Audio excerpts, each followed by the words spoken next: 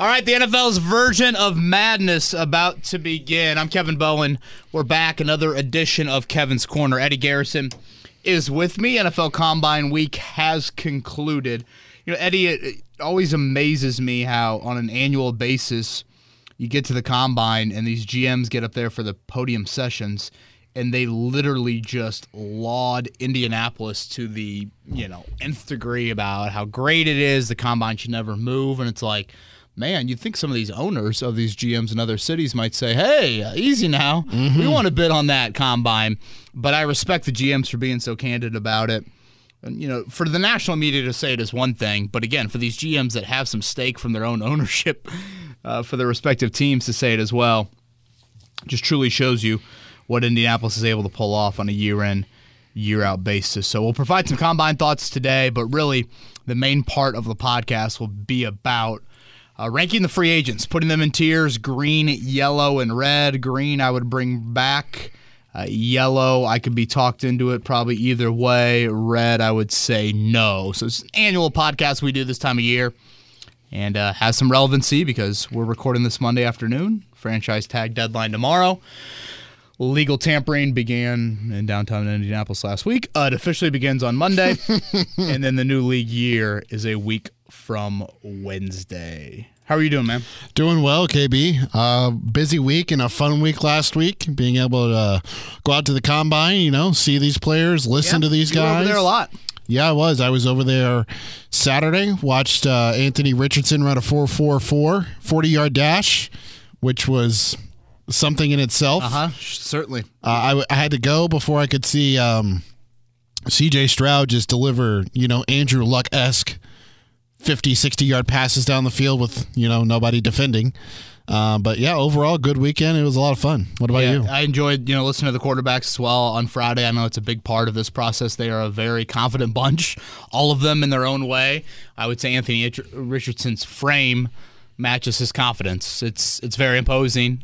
C.J. Stroud really outwardly in his confidence. And I think teams want to hear that, to be totally honest with you. They want a little bit of an alpha from that quarterback position.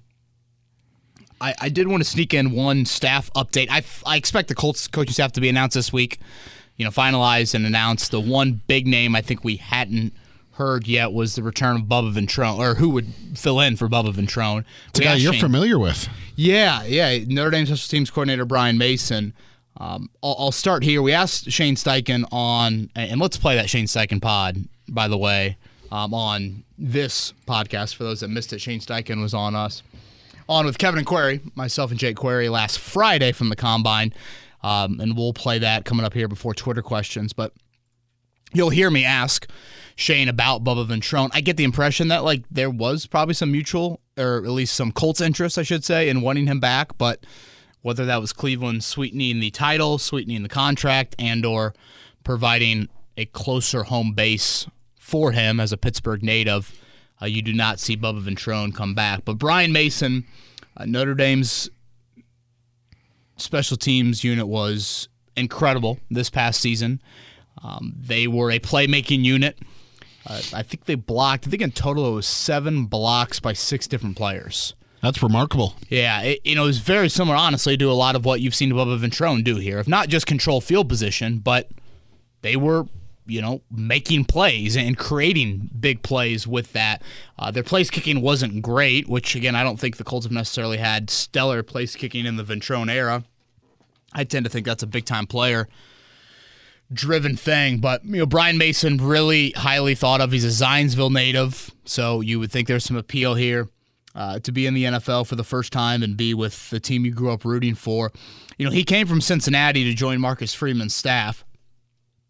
And Eddie, I think that's worth pointing out because, I've said on this podcast before, Chris Ballard thinks very highly of Luke Fickell, has thought very highly of what Luke Fickell built at Cincinnati.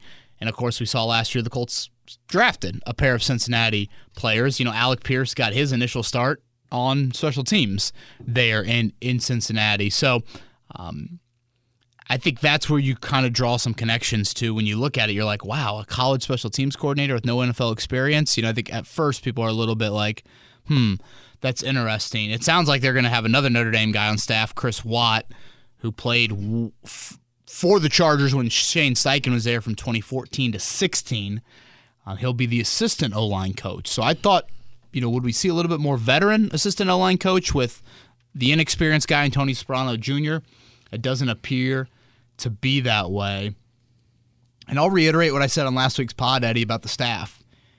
Outside of Gus Bradley, and I know there were some reports from Wink Martindale and the Giant side of things that, and I should probably just say Wink, but there are some reports there that the Colts kind of demanded Gus Bradley would stay here, or said that Gus Bradley will be on the staff. If that is true, I'm not a fan of it because I don't believe that you force feed coaches upon new coaches, especially when it's a scheme that I'm not entirely in love with.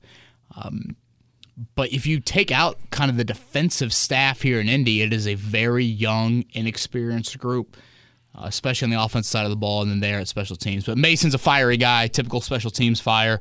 Notre Dame players loved him. And, again, a really, really big playmaking group this past season in South Bend. There is no relation, BTW, Chris Watt, JJ, all the Watt family. There is not. I just knew somebody listening would be like, "Is this guy? Is he related to JJ? Can we bring JJ?" Nope. Yeah, no relation. People probably would be curious. Quentin Nelson and Chris Watt did not overlap at Notre Dame either. They missed it by a year. Yeah, he was a grad assistant from 19 to 20. But or as a player, he was a player at Notre Dame. Watt and was drafted in 2014.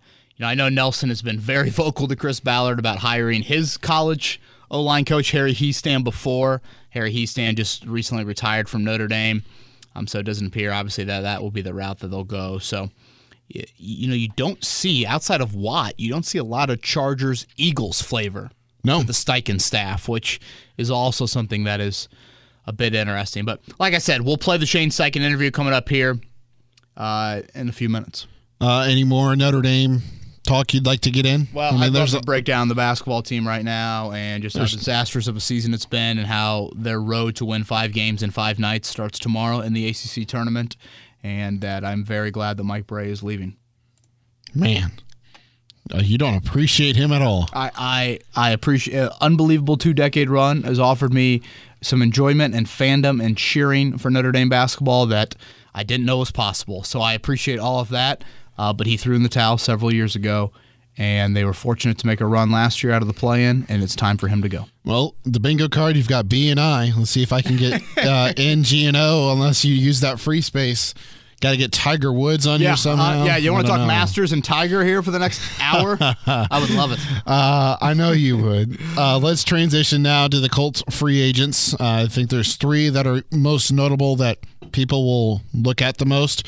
The first being Bobby Okereke. Yeah, and again, we can get into a whole lot here. From a green, yellow, red standpoint, Eddie, I guess if you don't mind, I'll probably just start with the green. And how we've done this in the past is this.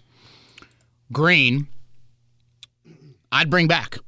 And I'll explain why I would bring back. Yellow, again, can probably go both ways on it. And red is a no. This is not indicative of the best player. If you ask me who the best player is in this free agency class, it probably would be the guy you just named. But most likely to return, he's not there. You're referring to just the Colts free agents, correct? I'm talking to the Colts decision-making with their own free agents. That is exactly what we're doing here. Just wanted to clarify there. Yeah, and I think I'm glad that you said that. I would start the free agent list with Chase McLaughlin. I mean, you think back to last season, Eddie, and he was solid on his field goals overall. The extra points, I don't think he missed one all season long, and the stat that obviously jumps off the page is he was 9 of 13 from beyond 50 yards. When you think about a guy, 70% from beyond 50, I mean, the Colts got into situations in years past where they couldn't even attempt one from 51, or certainly didn't feel confident in it. Chase McLaughlin's that guy that hits balls next to you on the range, and it might not look like the prettiest looking thing, but you know what? You get in there and you look at the scoreboard at the end of the round, and you're like, oh, man, that dude shot 71? And that's kind of how he gets it done. I would bring him back. I wouldn't rule out kicker at all. I still think an undrafted kicker that's got some intriguing leg, bring him into camp, whatever. But Chase McLaughlin would be first on that list. I would agree with you. The next guy is probably where I'm going to get some disagreement. Uh-oh. And I would put Yannick Ngakoue number 2. Is this another green? This is green for me. You know, shades of green is what we're starting to get into a little bit here. You're going with like the neon vibrant green there with Chase? Yeah, neon vibrant, sure. Now we're getting into, I don't know, maybe a little bit of army-ish green. Sure. Would that be next? I don't know. I need to look at Rosie's artwork and see if I can observe what the levels of green look like. If you look at Ngakoue and just simply looked at age, 27, sacks, 9.5 from last year, and games played, 15, that screams bring back. Yeah. That screams like, oh my gosh, we have been dreaming for this, really, from a Colts defensive end. And yet, Eddie, he hasn't been able, or I should say the consistent pressure is just not there. Because when you dig deeper into the sack numbers, the pressures and the hits number, it's not at the level that even 9.5 sacks is at. And sure, he lacks 3-down ability. And this past season, I felt like he lacked fourth quarter pressure for you, which is what you really need. A couple things to keep in mind. Clearly, the Colts love Gus Bradley's defense. So if you think about Gus Bradley's defense and what he wants from it, he's wanted Yannick Ngakoue. Yeah. And I don't think there's another Ngakoue really type on the roster. And if you look at free agency, I don't think you're going to find a whole lot there either. So that's where I kind of think to myself, you got to bring him back. And I know I'm saying it in the sound What would be the price tag for you? I wouldn't want to do anything probably more than 2 years. And I don't know if he'd probably be looking for something a little bit more than that, considering he's never really been a free agent, has never been a multi-year guy in free agency. Eddie, I think the other thing you have to keep in mind with Ngakoue is he is available. This past season, he got that throat injury. Remember that? The throat injury late in the year. Missed the final 2 games. Before that, he had missed 2 games in 6 NFL seasons. So you add all that up, that dude has played 7 years in the NFL. He's missed 4 games. Yeah. Kwity Paye's missed 7 games in 2 years. If you're going to put more on the plate of Kwity Paye, you might be doing that, and he might miss a month during the season. Yeah. And as much as I look at Dayo Odeyingbo as an early down defensive end, I think we've got to get away from Matt Eberflus's system versus Gus Bradley's system. Eberflus's system, to me, screamed a lot of 260, 70-pound DNs. Let's stop the run at all costs. Bradley, the hope there is in that Leo position, you have more of a rusher. I think he also battled some other stuff besides just the throat injury. So you get into this situation, Eddie, at times in free agency where the answer becomes who else? And I think that's where I'm at with Yannick Ngakoue. Who else? Because, again, I don't think it's the deepest edge group. It's never a very deep edge group. It's Kaiser White from Philly. These are guys that are younger than Unique. Marcus Davenport. The two, name, and Clelin Ferrell. And I just think those guys, Davenport and Ferrell especially, I just think they're much different body types and rushers than Ngakoue. Yeah. So I understand there's pause. I understand there's concern. But, man, you'd be putting a whole lot on Kwity Paye's plate. And obviously, Eddie, the expectation is you're not drafting an edge rusher till round 2. And we know full well the history of this franchise with Chris Ballard. Just because you draft a guy in round 2 and he plays defensive line doesn't mean he's going to produce. Yeah. Because Terrell Basham was a bust in round 3 and Kamoko Terry wasn't re-signed and Tyquan Lewis has been okay and Ben Banogu is probably the biggest bust of the Ballard drafting era. So, also a free agent. Also a free agent. Probably will not appear in the green category. Just spoiler alert there on that front. So I understand, Eddie, that people will probably disagree with this, but I would put Ngakoue number 2 on the green list. Interesting. Ballard did speak very highly of Kwity Paye and he did. Dayo Odeyingbo. And he's been pretty lukewarm when he's talked about Ngakoue. So I understand that. And this is, again, not what I'm predicting the Colts to do. This is my thoughts on how I think they should approach free agency. I would have to go back and listen to his interview with JMV. John asked him, Ballard, about Ngakoue, and he kind of stumbled over his words. He goes, I just did, and then he stopped when he was talking about. I was like, oh, Oh, Yeah, again, I almost, don't think it's a ringing endorsement when Yeah. Ballard opens his mouth about Ngakoue. And I understand that. I mean, to be fair, again, I understand that. But you look at the durability, and that to me is hard to overlook, considering the injuries that you've had for other guys on your roster at that position, and then just other names in that group. Next on the list, I'm going to put Paris Campbell. I would agree with you there. Now, I'm very curious to see what his market looks like. Eddie, it is not a good wide receiver free agency class. And what did we see last year in free agency? If you can run at wide out, you're going to get paid. Campbell can run. So how do teams view him? And this could be said for several guys on the list, but Campbell, I think, stands out more than others. Eddie, I tweeted out a photo last week. I guess it was 4 photos. It still is amazing to me that you have 1/8 of the NFL head coaches from the 2018, 2019, and 2020 Colts staffs. And none of them are coaching in Indy.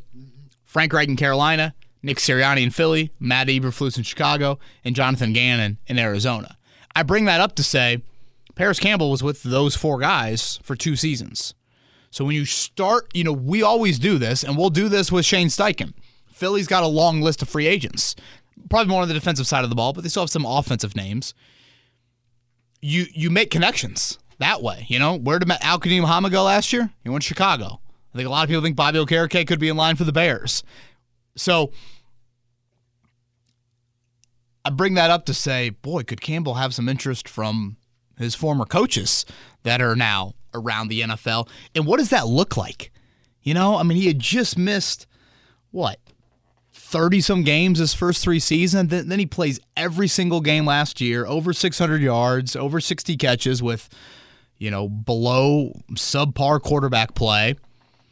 I wouldn't give him some mega long-term deal, but an injury incentive 1 or 2 year deal, I think you would do that. And again, he also complements what you have at receiver in Michael Pittman and Alec Pierce. Chicago. That's where he's heading. Hey, what about Carolina? As your mid-popcorn over there, how buttery is that popcorn? It's not really buttery. It's sea salt in a kettle. Okay, nice. Yeah, Nice. very good, though. Yeah. Carolina, maybe? For me, Frank Reich? when you look at that, though, you've got DJ Moore, and they traded for Laviska Shenault there at the deadline. Now, I don't know how Frank feels about Laviska. Right. He had a couple decent games. He's that slot guy that you can pull it back at kick return, punt return, and I know how Frank thinks of Paris Campbell. Yeah, he's fast. He likes him. Yeah. He likes him. So interesting, yeah. I'll be interested to see that one. I got 2 more in the green category, and I do have a linebacker, but it's not Bobby Okereke. I was going to say EJ, yeah. And this purely comes down to finances and making it all work. And how I view these two in Speed and Okereke is I think the Colts have invested too much at linebacker already. And you can't trade Shaquille Leonard. Like contract medical wise, to me he's almost untradeable.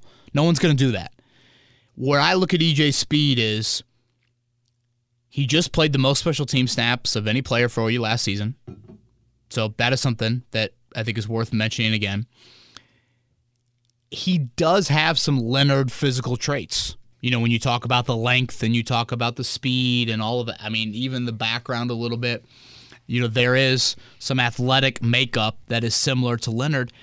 And I don't know, Eddie, I just feel like when Speed's gotten an opportunity on defense, especially in recent years, I think he's flashed.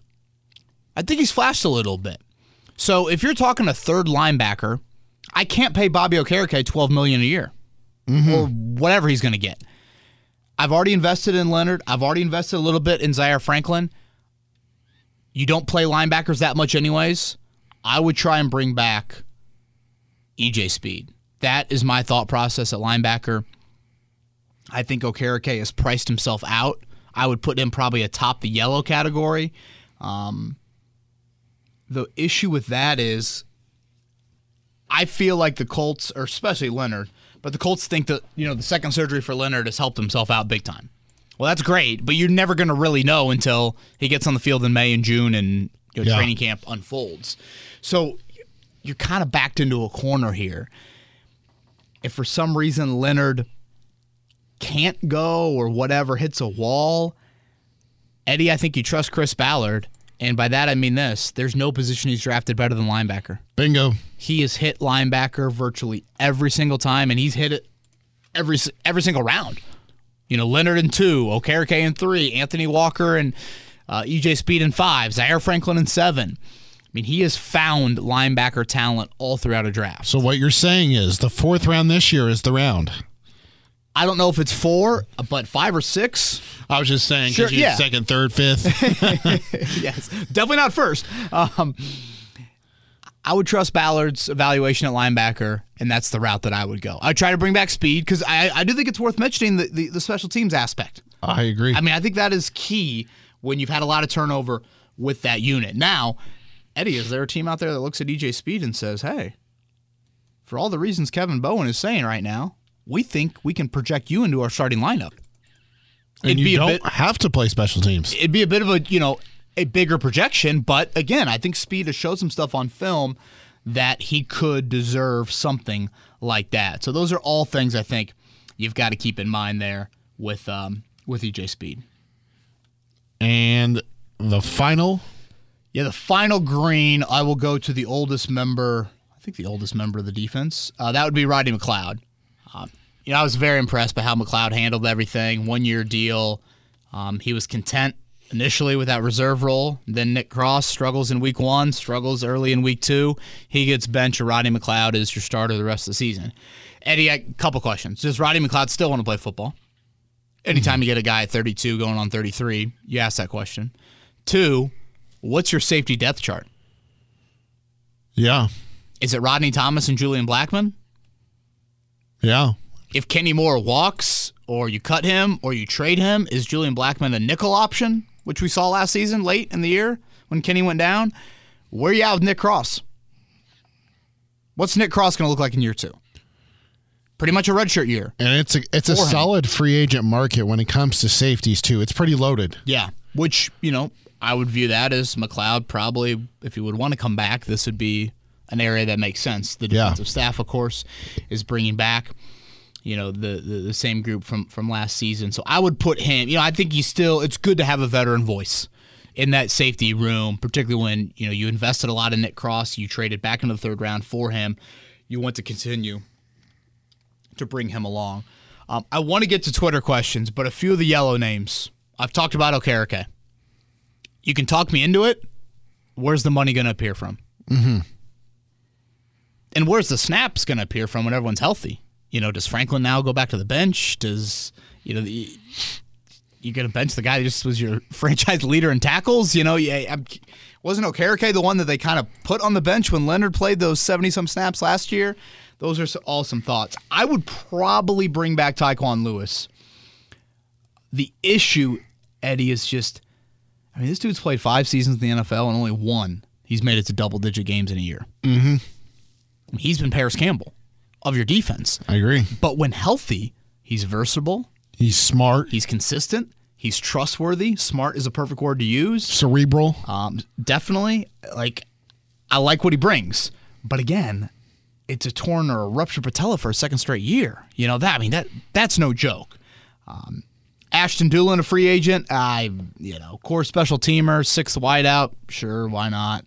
And the last one that I have in the yellow category, Eddie, and I don't know if this surprised you because I know he was certainly one that had the Colts had high expectations for him entering the year, and it did not pan out.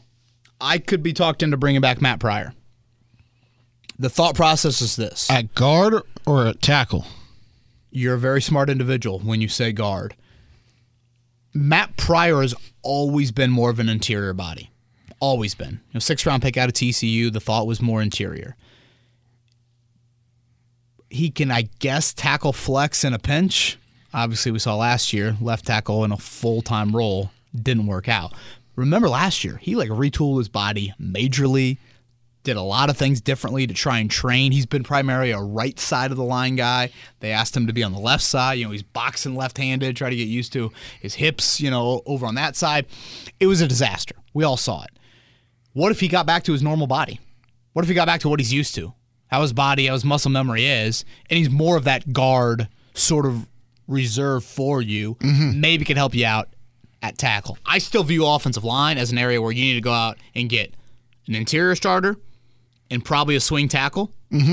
That's kind of how I view O-line right now, heading into free agency. But as a ninth guy, sure. Why not? Again, I know some people would probably disagree with me on that. Red names Dennis Kelly, Tony Brown, Brandon Faison, Ben Banigou, and Matt Hawk. You know, Faison and Brown have Gus Bradley history, so there you go. Boom. As John Madden would say. That was a good one there. Boom. Should we do Twitter questions? What about Shane Steichen? Oh, Shane Steichen interview. Yes, gosh, I totally I just saw this headline that Phillip Rivers was contacted by the 49ers and Dolphins about coming out of retirement late in 2022. He's expressed desire to return to the league. Did they have a bad year running the wing T down there in Alabama? I just don't see it. I could not agree more with that. Shane Steichen time. This was him with us at the Combine on Friday. Myself and Jake Query. Shane Steichen is all ball, but I felt like we got a couple laughs out of him, which is a minor miracle. That's big. At this point. Shane Steichen joined us. Here it is. Speaking of Shane Steichen, let's head to the Payless Liquors hotline right now. The first-year head coach of the Indianapolis Colts, our first time getting a chance to chat with them. He is Shane Steichen. Coach, congrats. Welcome to Indy, and appreciate the time for what is a very busy week for you. Yeah, I appreciate it. Appreciate you guys having me. Let's start with what a typical day looks like for you Combine week. I know you're finalizing your coaching staff. Walk us through yesterday for you here at the NFL Combine. Yeah, so yesterday we got a lot of formal interviews with, a lot of the players that are, at the Combine, different positions. We're going through those interview processes, interviewing those guys, and obviously they're quick interviews. You get 20 minutes with these guys in the room, and then you go for a couple hours there, and then obviously you got the workouts on the field, and just studying those guys, watching their body movements, seeing how they run on the field. I'm curious, Coach, when the players or the prospects meet with the media and, C.J. Stroud, Bryce Young, Richardson, they all meet with the media. Do you guys in any way, shape, or form, does the way that they handle that situation, the questions, the throng of media, does in any way, shape, or form that get factored into the scout of a player? Yeah, I think so. I think you find out a lot about those guys. Any way you can evaluate them, obviously on the field is the biggest thing, as we know, but just how they carry themselves. I mean, especially, the top quarterbacks, when you become, a quarterback, get drafted early in the draft, it's a big responsibility, to lead the charge in any NFL organization. But yeah, how they handle themselves in front of the media, how they are outside the building, how they are inside the building with their players. And again, I said this the other day in my press conference, is just the vetting process and really getting to know these guys and what they're about and how they carry themselves on and off the field. One of the other things you mentioned, and again, Shane Steichen is with us here on the Payless Liquors hotline in that press conference, was you talked about your interview process for assistants, and you used the word grueling. When I think of grueling, I think of working with my co-host Jake here for 15 hours a week. What did you mean by that? I guess can you a little peek behind the curtain? What is a part of a grueling interview process as you build the staff? Well, I think you got to be very detailed with everything you do in this profession. You want to hire the right people. You want to hire really, really good coaches, but you want to hire the best fit as well. From a personality standpoint, how are they going to fit with the staff? How are they going to handle their position? And then really the details of that position, the fundamentals, how they teach the fundamentals, how do you run a meeting, what's your preparation throughout the week, and then really dive into, some things, different positions are different, but like the scheme part of it, how do you scheme during the week, what do you look for, what are tendencies, and then put them through that process on the whiteboard with film study, all those little different things, and try to, turn over every rock to make sure you get that right. Coach, for you personally, I've had we all has had situations in our career where you start a new job, and the way that I always say it when people are like, are you excited for your new job? And I always say, I just can't wait to get to that point where, I'm not sure what day of the week it is because you're just in a routine. And, for you personally, you've hit the ground running. I'm sure it's been a whirlwind. What part of this process for you has been more overwhelming than you thought? Honestly, I've had a vision of what I want it to look like. Obviously, building it and hoping for this opportunity. Started to think about it. Obviously, when you become a coordinator, those off seasons, that summertime is really when you start to kind of put together your vision and kind of your first 30 days on the job. What's that going to look like and how you're going to go about it? And obviously, first is getting the staff together and making sure that's right. And then once that gets done, then it's really into the players and the draft process, the free agency, all those little different things that you need to take care of. And so feel good where I'm at right now. Got some good guys in the building. And then once that gets solidified, then it's on to the players. Like any coach, and Shane Steichen's our guest, by the way, on the Payless Liquors Hotline. Like any coach in the NFL, by the time you get to head coach, you've taken a circuitous route to get there, both as a player and a coach. When you really stop and think about it, the coach that you have either played for or coached under who has the greatest amount of influence that you find yourself going back to assess situations is who? Is Norv Turner. I got a ton of respect for Norv. He gave me my first opportunity in 2011, and just the way he handled it as a head coach and just the staff meetings and how he ran staff meetings and what was important to him.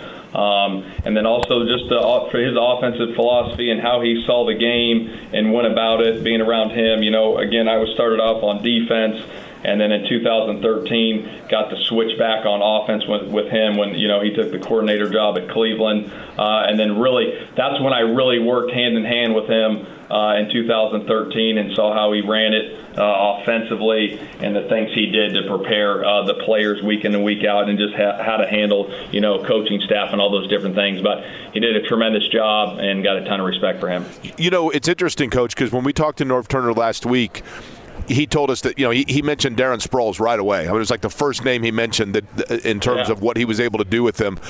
Nyheim Hines was kind of that kind of guy for Indianapolis. I realized that was before you were here when Hines eventually ended up in Buffalo. But could you use that kind of a player? Is that a kind of guy that you look at and you say to Chris Ballard, like, that's a wrinkle in this offense we could use?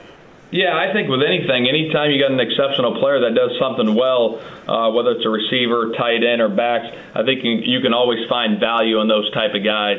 If those guys come up and we find those guys that can add value like a Sproles, absolutely. Shane Steichen is with us here. Again, his first NFL Combine as the head coach of the Indianapolis Colts.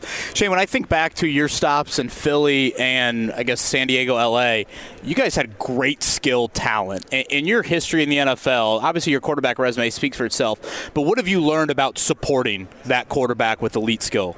There's no question about that. I think when you can surround, your quarterback with elite skill talent, you can be an explosive offense. So as many pieces that you can put around that guy to make him successful, it's going to make him a better player, the quarterback specifically, but then also just the team.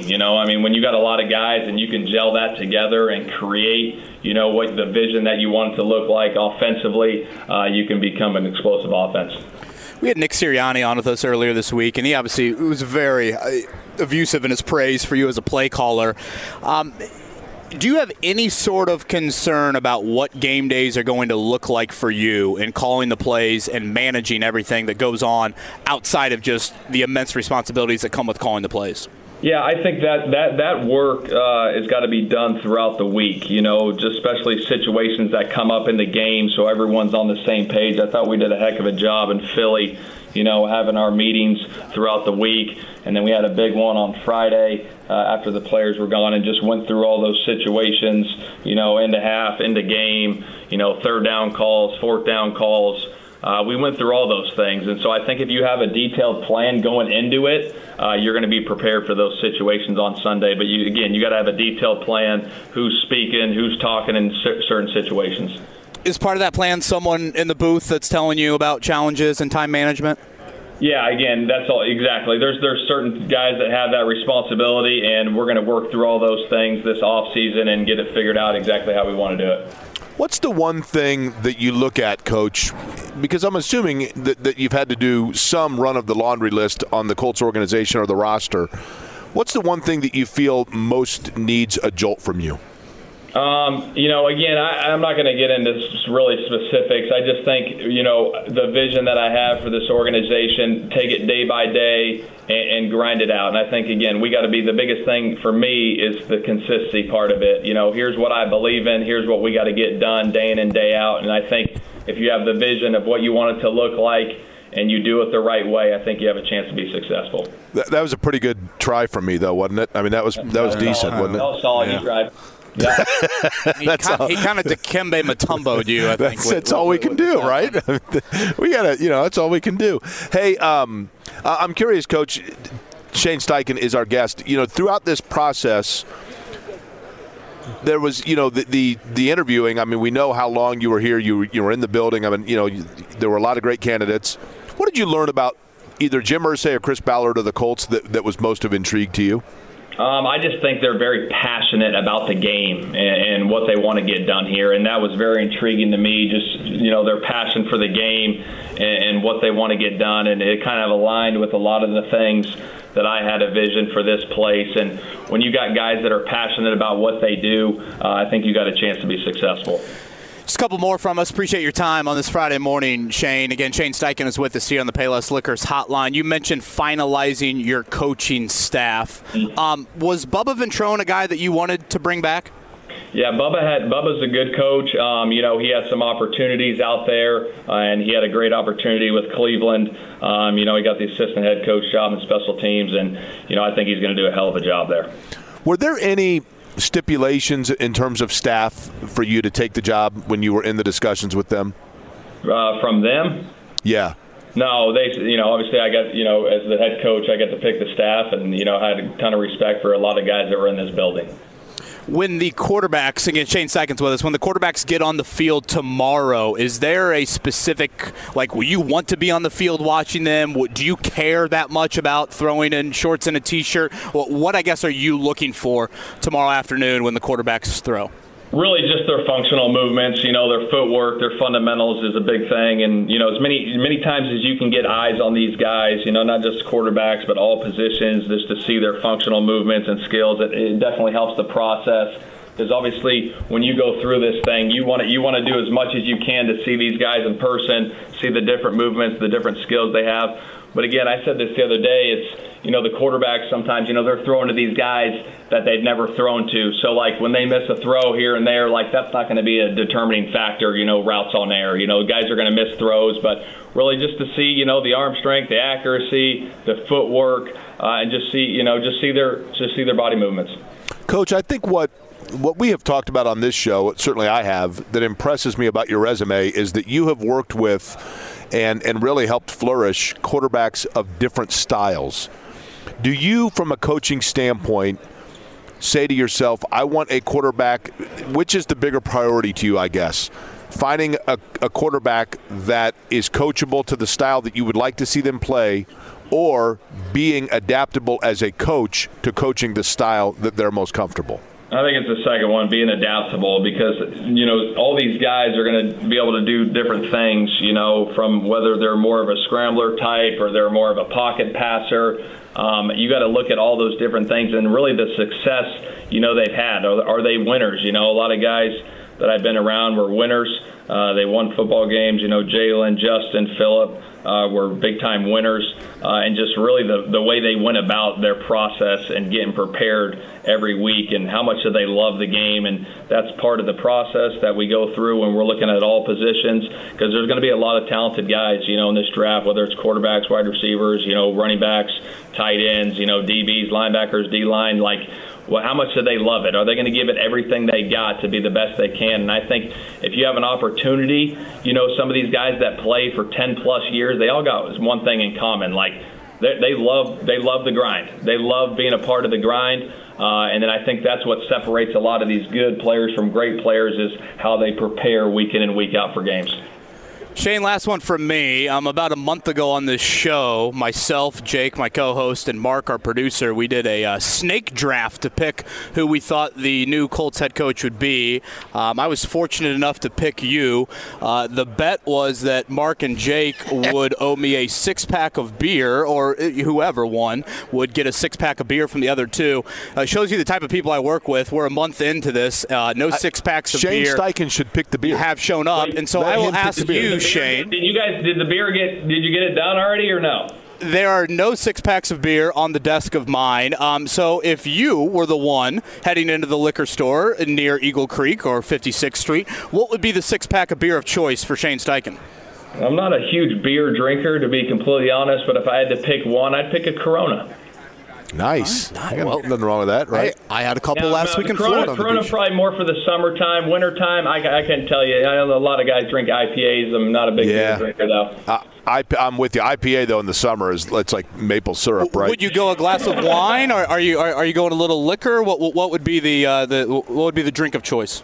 For me, I'd sip on a thing of bourbon. Okay. Nice. Right. I like that. All right, I've got two other real quick questions for you, Coach. The first is this. The most crowded restaurant in Las Vegas, and every UNLV alum from the sports world is waiting to get a table. Larry Johnson, Randall Cunningham, Ickey Woods, and Jerry Tarkanian are waiting outside. Which one gets the table? Gosh, you know what? That's a hard question for me because I haven't been there in a long time, and there's so many good restaurants there. I really don't have a great answer for you. I'm Spread them all out, right? Because I think there's a lot of good ones. Okay, last one is this. The movie Shane is my dad's all-time favorite movie with Alan Ladd, the old Western. Please tell me you've at least seen it once. You know what? I'm not going to lie either. Have not seen that. Are you familiar with it? Nope. Wow, there you go. There's your homework assignment. That's the first film you've got to watch. You don't have any other film to watch. What's your favorite movie? That's a great question. Shawshank is really high on the list, man. Really high. Great movie. Great movie. One. There's a good one called Grand Canyon that I'm the only person that saw, but that's also – I like to say that's my favorite because then I sound smart. There you go. I love it. What about you? What's your favorite movie? Gosh, there's a lot. I don't know. I don't have a favorite one, to be completely honest either. There's three answers I haven't given you in a row. Well, all ball, right? Isn't that how Chris Fowler described Shane Steichen earlier? You want to talk some more football? I'll give you some answers there.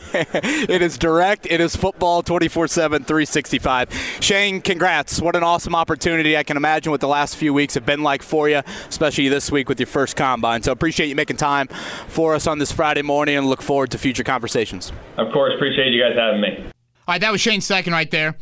Again, up on the podcast. We did have Ryan Grigson on the show as well on Friday if you're really itching for some content. Did you get into some Colts chatter in that? We did. We actually did get a little bit of Colts chatter in there. So, yeah, Ryan Grigson joined us on Friday. And now, was that before or after Jake got his credential to get there? Well, that was after Jake forgot his credential on Friday morning. So the 7 o'clock hour, myself and Mark Dykton did a nice job. At least selfishly, I thought we did a nice job trying to maneuver through that. Jake showed up at about 8 with his credential in hand, thankfully. And then Shane joined us at 9 at Ryan Grigson at 9:30. I've got about 15 to 20 minutes, Eddie, before I got to call it a day. But I got time for some Twitter questions. Dad duties? Dad duties, call. I totally get it. Well, I'm not a dad, so I don't totally get it, but I understand what you're... You've been very curious about me as a father, and I greatly appreciate that, and you will understand fully one day. That's the plan. Twitter question number 1. Wake Spike, hello. I love having the combine in Indy. I was downtown yesterday, and the dynamic of enormous humans next to these tiny agents, hyping them up is so great. I know we only get one more year as of now, but I saw some players saying it's I can't even see this word. Antiquated? Antiquated? Antiquated. Okay. That's what I'm going with there. I don't know why I did think of that, but antiquated. Where do you two weigh in on the necessity of the combine? Do we need it, or should the pro days and college tape be enough? I think the combine is great, and I know I'm biased and I'm selfish, but I think it helps you on a couple of things. It helps you get everybody on the same page medically. Yep. I mean, think about some of these schools. It's not the same sort of medical attention that an Alabama has. Mm-hmm. So it gets everybody on a level playing field medically. It gets everybody on a level playing field even from a measurable standpoint. We all have been there. I tell the story quite often. We had a running back in high school who was 5'11" on the football roster and 6'4" on the basketball roster.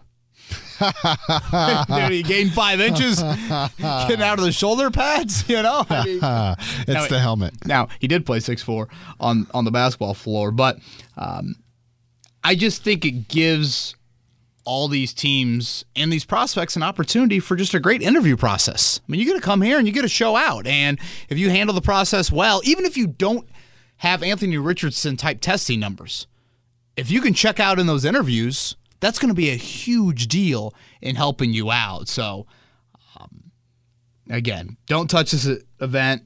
Engage fan interest more in the stadium. Continue to fill up Lucas Oil.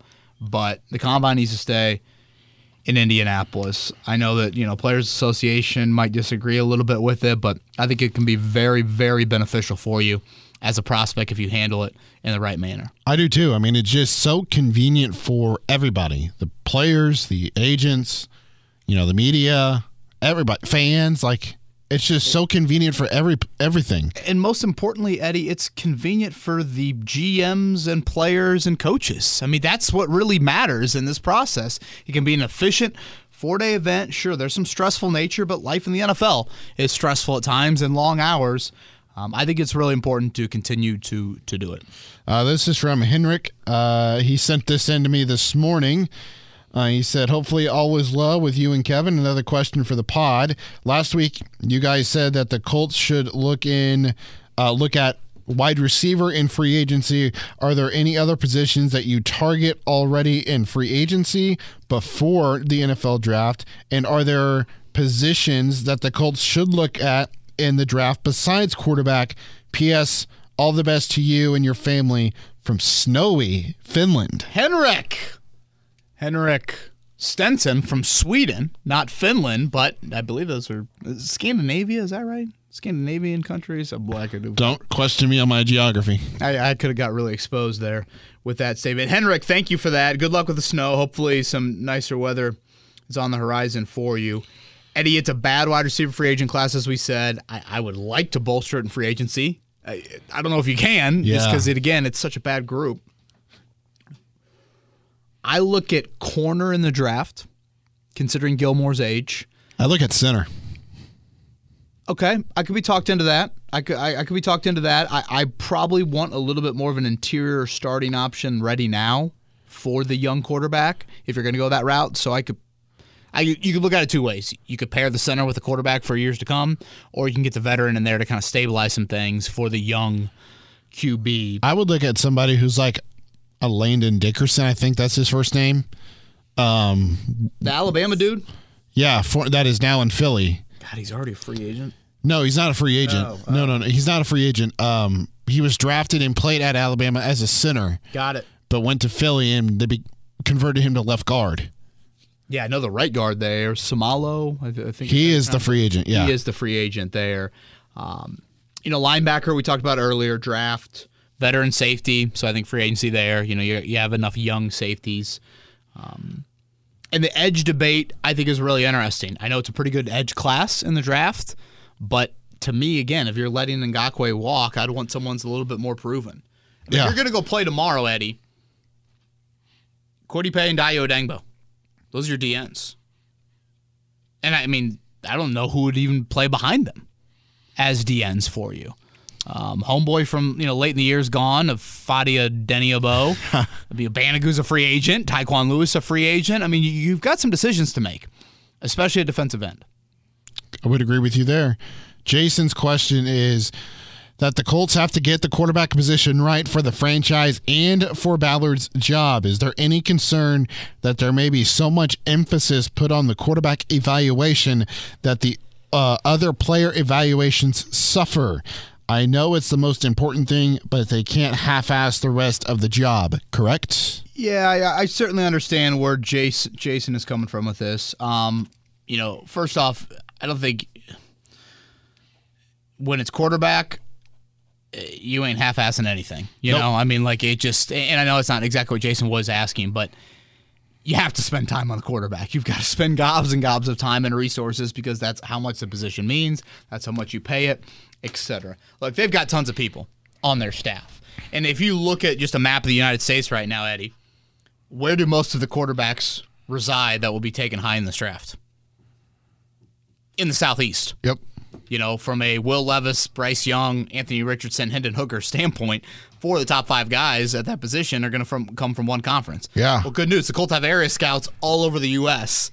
that can, if you're the West Coast scout or you're the Northeast scout, you've cross-examined some of these quarterbacks, but you've got other guys in your regions that you really like that play other positions. So I don't think you're going to be, neglecting other spots. It's the scouting department's 15 people deep. I mean, it's a big group of people there. So again, I understand the question, but I'm not worried about it. Quarterback means that much. Colton wants to know your thoughts on the wide receiving room. I feel receivers are just meh and lacks anyone that will scare a defensive coordinator. Just seems like we have a handful of wide receiver twos. Yeah, it's a fair point from Colton. I would agree on the meh part about the wide receiver, MEH, for those that are like, what the hell is that sound you're making? I think you need one more.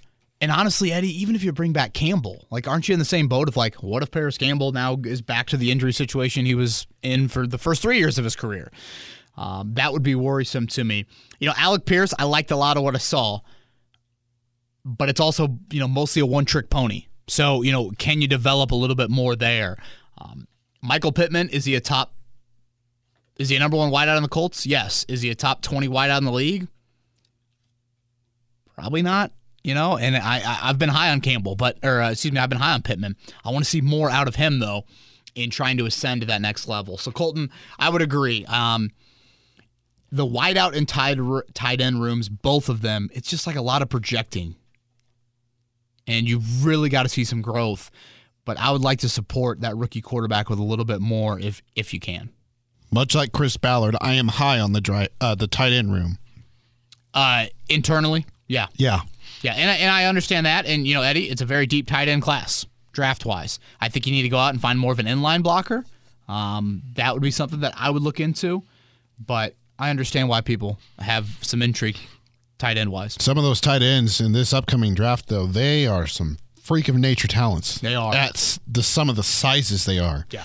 Old Dominion kid and then Washington from Georgia. Right, and obviously my affinity for Notre Dame, Michael Mayer, speaks for itself. I know he didn't wow anybody at the Combine, but that dude is just going to be a hell of a football player for a decade in the NFL. Patrick says we're all familiar with the top 4 quarterback prospects, but how likely would it be for Ballard to stick and pick a non-quarterback at number 4? Maybe an elite edge rusher, offensive lineman, or wide receiver, and then potentially trade back into the first and snag a guy like Hendon Hooker.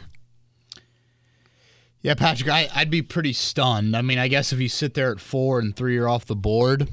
What would you be stunned about, them trading back into the first for Hendon Hooker, or taking a non-quarterback at 4? Not taking a quarterback with their first pick.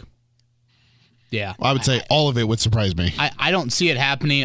And frankly, I just think, again, Irsay could very well demand it. And you guys have heard me say this all along. I am very team trade up into the draft. I think there's a possibility quarterbacks go 1, 2, and 3. I want to be the one choosing. Yes. Even if you don't think there's one that necessarily is a major, this guy is a 96% hit, whereas the next guy is an 84 and the next guy's an 82. Close that gap a little bit more. I guess it's kind of a big gap when I say it out loud. Even if you think the gap is closer, I don't want to run the risk that all of a sudden I'm sitting there and I'm being like, that's what's left on the shelf. I don't want that to happen. And I get that there's some cost in doing that. That's part of it. But I don't want to run the risk of sitting there and being like, God, I really wasn't wanting that guy. And then you delay it for another year, and who the hell knows what's... Well, yeah, I think everybody's just like, oh, you just tank for next year. Everything will be fine. Again, I don't think Arizona thought they'd be drafting 3. Yeah. I don't think necessarily the Colts thought they'd be drafting 4. You never know how a year is going to play out. And you don't know what Green Bay, like a team like Green Bay, you don't know what they're going to do with Aaron Rodgers, and you don't know how Jordan Love would play if he is QB1. Let's sneak in 2 more here. All right, let's go to Clyde. Despite the connections with Dub Bears, Do you see a scenario where Chicago doesn't first deal with Houston and leverage their ability to essentially trade down twice? First with Houston and then with Indianapolis. Why wouldn't they? Oh, I think if I'm the Bears, that's exactly what I would look into doing. Now, Eddie, I think the Jalen Carter news coming out of the combine is something to keep an eye on. Yeah. I think we talked about it a little bit on Thursday's pod, but again, how do you view that? If you're Chicago, do you view that as, boy, we can't take him at 1 or 3? So then all of a sudden he's gone from being a top 5 pick. Or do they say Will Anderson is too precious and we don't want to give up the chance to miss out on him? I can't get past 3 because if I get down to 4, now all of a sudden you could have a team trade up and get Anderson under those circumstances. So if I were Chicago and I felt good about Jalen Carter, 4 would be where I would want to be at. And if I'm the Colts, I'm trading to 3. Because under that scenario, you would think 2 quarterbacks go, either Anderson or Carter goes, and you get the other one. But yeah, if I am Chicago, I'd look long and hard about trading to 2 and then trading again to 4. And if I had to guess, that's how I would see it playing out. But again, it's just a guess, and maybe this Jalen Carter situation changes that. Because I think if the Colts were to trade up to 3, I think that would up the asking price from Chicago to Houston. And you know what, Eddie? I want to focus on this for just a second. The Derek Carr domino dropped, and maybe we'll have to hold off on the rest of the Twitter questions. So we'll end with this. Derek Carr to the Saints. We saw that today. Sounds like Aaron Rodgers potentially to the Jets. Eddie, those are 2 teams that we're not going to be drafting a quarterback this year in the top 10. Certainly the top 5. The Jets, the Saints don't have that pick because it's Philly has that pick. And who has the Jets pick this year? I thought the Jets had their pick. In the top 10? No, the Jets aren't drafting in the top 10. Basically what you're getting with both of those is you're getting those 2 teams, if they get the veteran quarterbacks like we assume they will be getting, obviously the Saints are already getting one, that takes them out of what you thought could be like a Carolina if they were to get Derek Carr, or if Vegas were to enter the mix for Aaron Rodgers. You still have those teams sitting there at 9 and at 10 to where, I think the Raiders is at 7, Carolina's at 9. They can move up. Look at those 2 teams right behind Indianapolis. Mm-hmm. Seattle at 5, they come back and they draft again at 20. Detroit at 6, they come back and draft again at 18. Both of them are in a perfect position with a veteran quarterback to make a move at QB and pass that torch. Those are the 2 teams I think we need to be talking a whole lot more about. Agreed. And we know Carolina is just naturally going to be uber aggressive because that's how their owner rolls, and I think that's how they could view this after Frank Reich just went through the carousel that he did here in Indianapolis. So those, I think, are teams that can keep an eye on. The Jets draft 13. That just seems too low for, in my opinion, for them to get into serious quarterback territory there. When you look at where they're at, the sort of capital that they have, they don't have like an additional second, don't have an additional third, those sorts of things to look at. Carolina's a team that has an additional second in the Christian McCaffrey trade. Mm-hmm. So when you talk about Seattle at 5, Detroit at 6, Vegas and Atlanta 7 and 8, granted they don't have the ammo, and then Carolina at 9. Seattle 5, 6, and 9, man. I mean, Seattle comes back and drafts at 20. Detroit comes back and after 6, they draft at 18. Those are some teams to keep an eye on. For me, Seattle's another one because they have that pick at 5 and they have that. Yeah. Yeah. Seattle 5 and 20. Detroit 6 and 18. Again, those are some ones to watch. All right, Eddie, I got to run, man. We'll play it by ear with free agency and how things will unfold. This time next week, we'll be 4 hours into legal tampering, and we know how that goes. Oftentimes, they have agreed to terms, this and that.